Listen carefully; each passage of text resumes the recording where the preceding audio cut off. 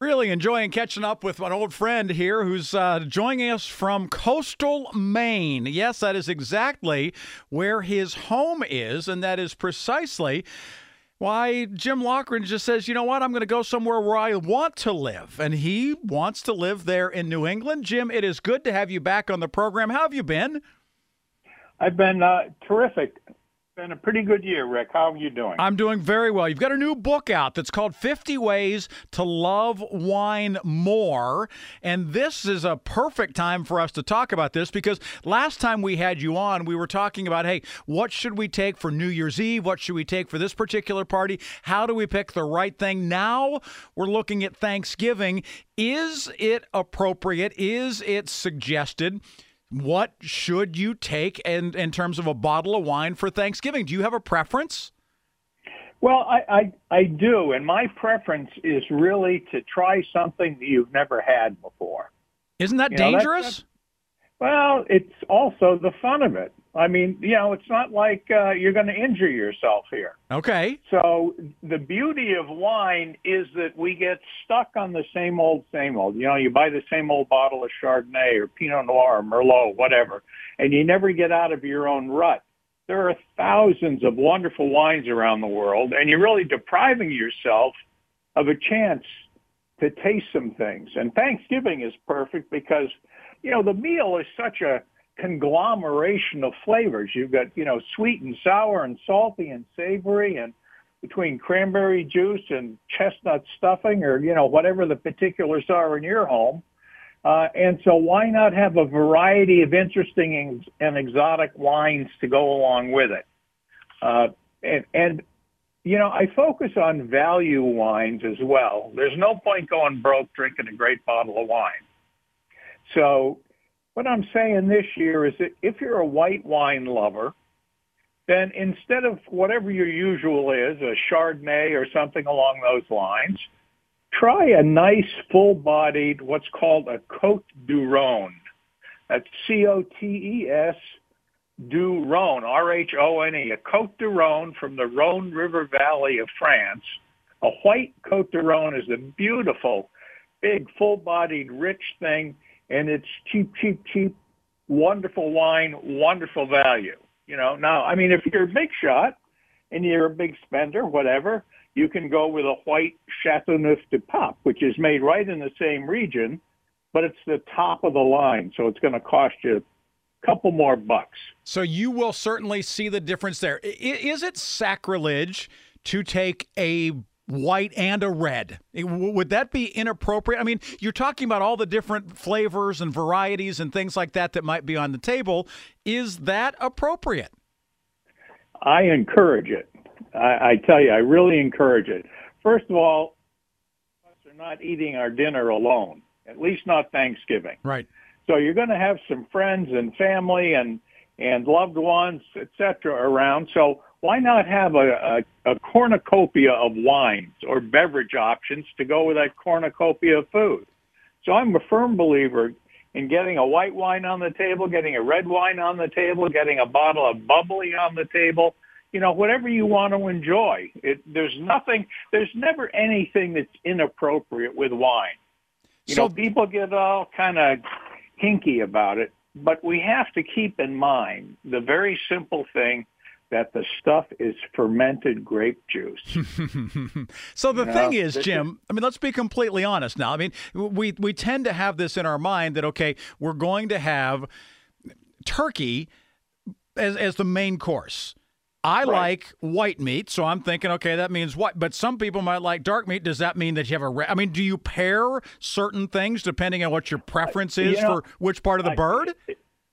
No, I don't. Okay. I mean, you could drive yourself crazy, but the whole point of wine is to just enjoy the meal and the relaxation and feeling good and being with friends and socializing. And there are some people that just prefer a red over a white anyway, correct?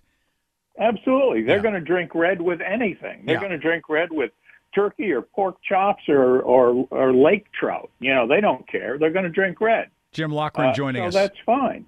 He's a certified wine educator, and he has written a number of different books, including his brand new one called 50 Ways to love wine more. Jim, give us just an idea or two from the book. Give us one or two of ways that you can learn to love wine more. Well, first of all, what we're talking about right now, try different things. There are thousands of wines in the world. You've probably, even if you're a fairly committed wine drinker, you've probably only tried 15 or 20 of those 15 or 20,000 wines that you could try if you wanted to. So break down the old habits, get out there and, develop a relationship with a salesperson in a good wine shop. Not the corner liquor store where they've got 3 bottles of jug wine, but a decent wine shop. Develop a relationship. Those people are immensely helpful. They can direct you and guide you and make suggestions. Keep in mind their objective is to turn you into a repeat customer. So they're not going to give you a bad advice, or they're not going to try to stiff you by, only suggesting a very expensive bottle. They want to see you come back, so they're going to take care of you. And they know wine, and they're a great resource. So, use the resources that are there, and that one's free. So I realize it's Thanksgiving and not Christmas and not Hanukkah, but you want to give something away. You're going to do a giveaway here on KDK. I want you to explain, because this is your idea and this is your gift to our listeners here on KDK. Take us through this. All right. Now, we're getting a lot more play because holidays are coming up on 50 Ways to Love Wine More. And the easiest way to purchase a copy is just straight up to go on Amazon. Or if you want to support a local bookstore, go to your local bookstore. They will either have it on the shelf or they can order it for you. If you then go to jimloughran.com, and that's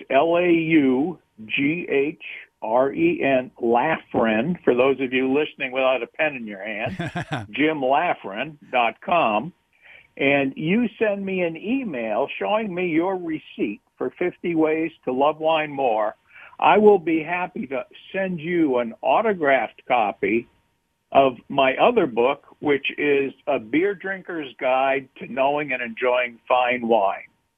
Free, just a happy holiday season for you, and in appreciation of you supporting 50 Ways to Love Wine More. So all you've got to do is buy one, send a copy of the receipt to you. You'll autograph a copy of your other book, which really sounds like it's kind of up my alley, which is The Beer Drinker's Guide to understanding it, right? I mean, so you're not only going to say, hey, here's ways to enjoy it more, but if you're even just getting started, maybe that's a great book for somebody who wants to learn more about picking great wines. Absolutely. If you're someone who really knows and enjoys beer, then this is a particularly good volume for you. Good stuff, Jim. I do want you to remember, though, include an address where you would like me to send it, because it is a physical book. It's not an e-book. It's a real physical book. And you're going to send that autographed.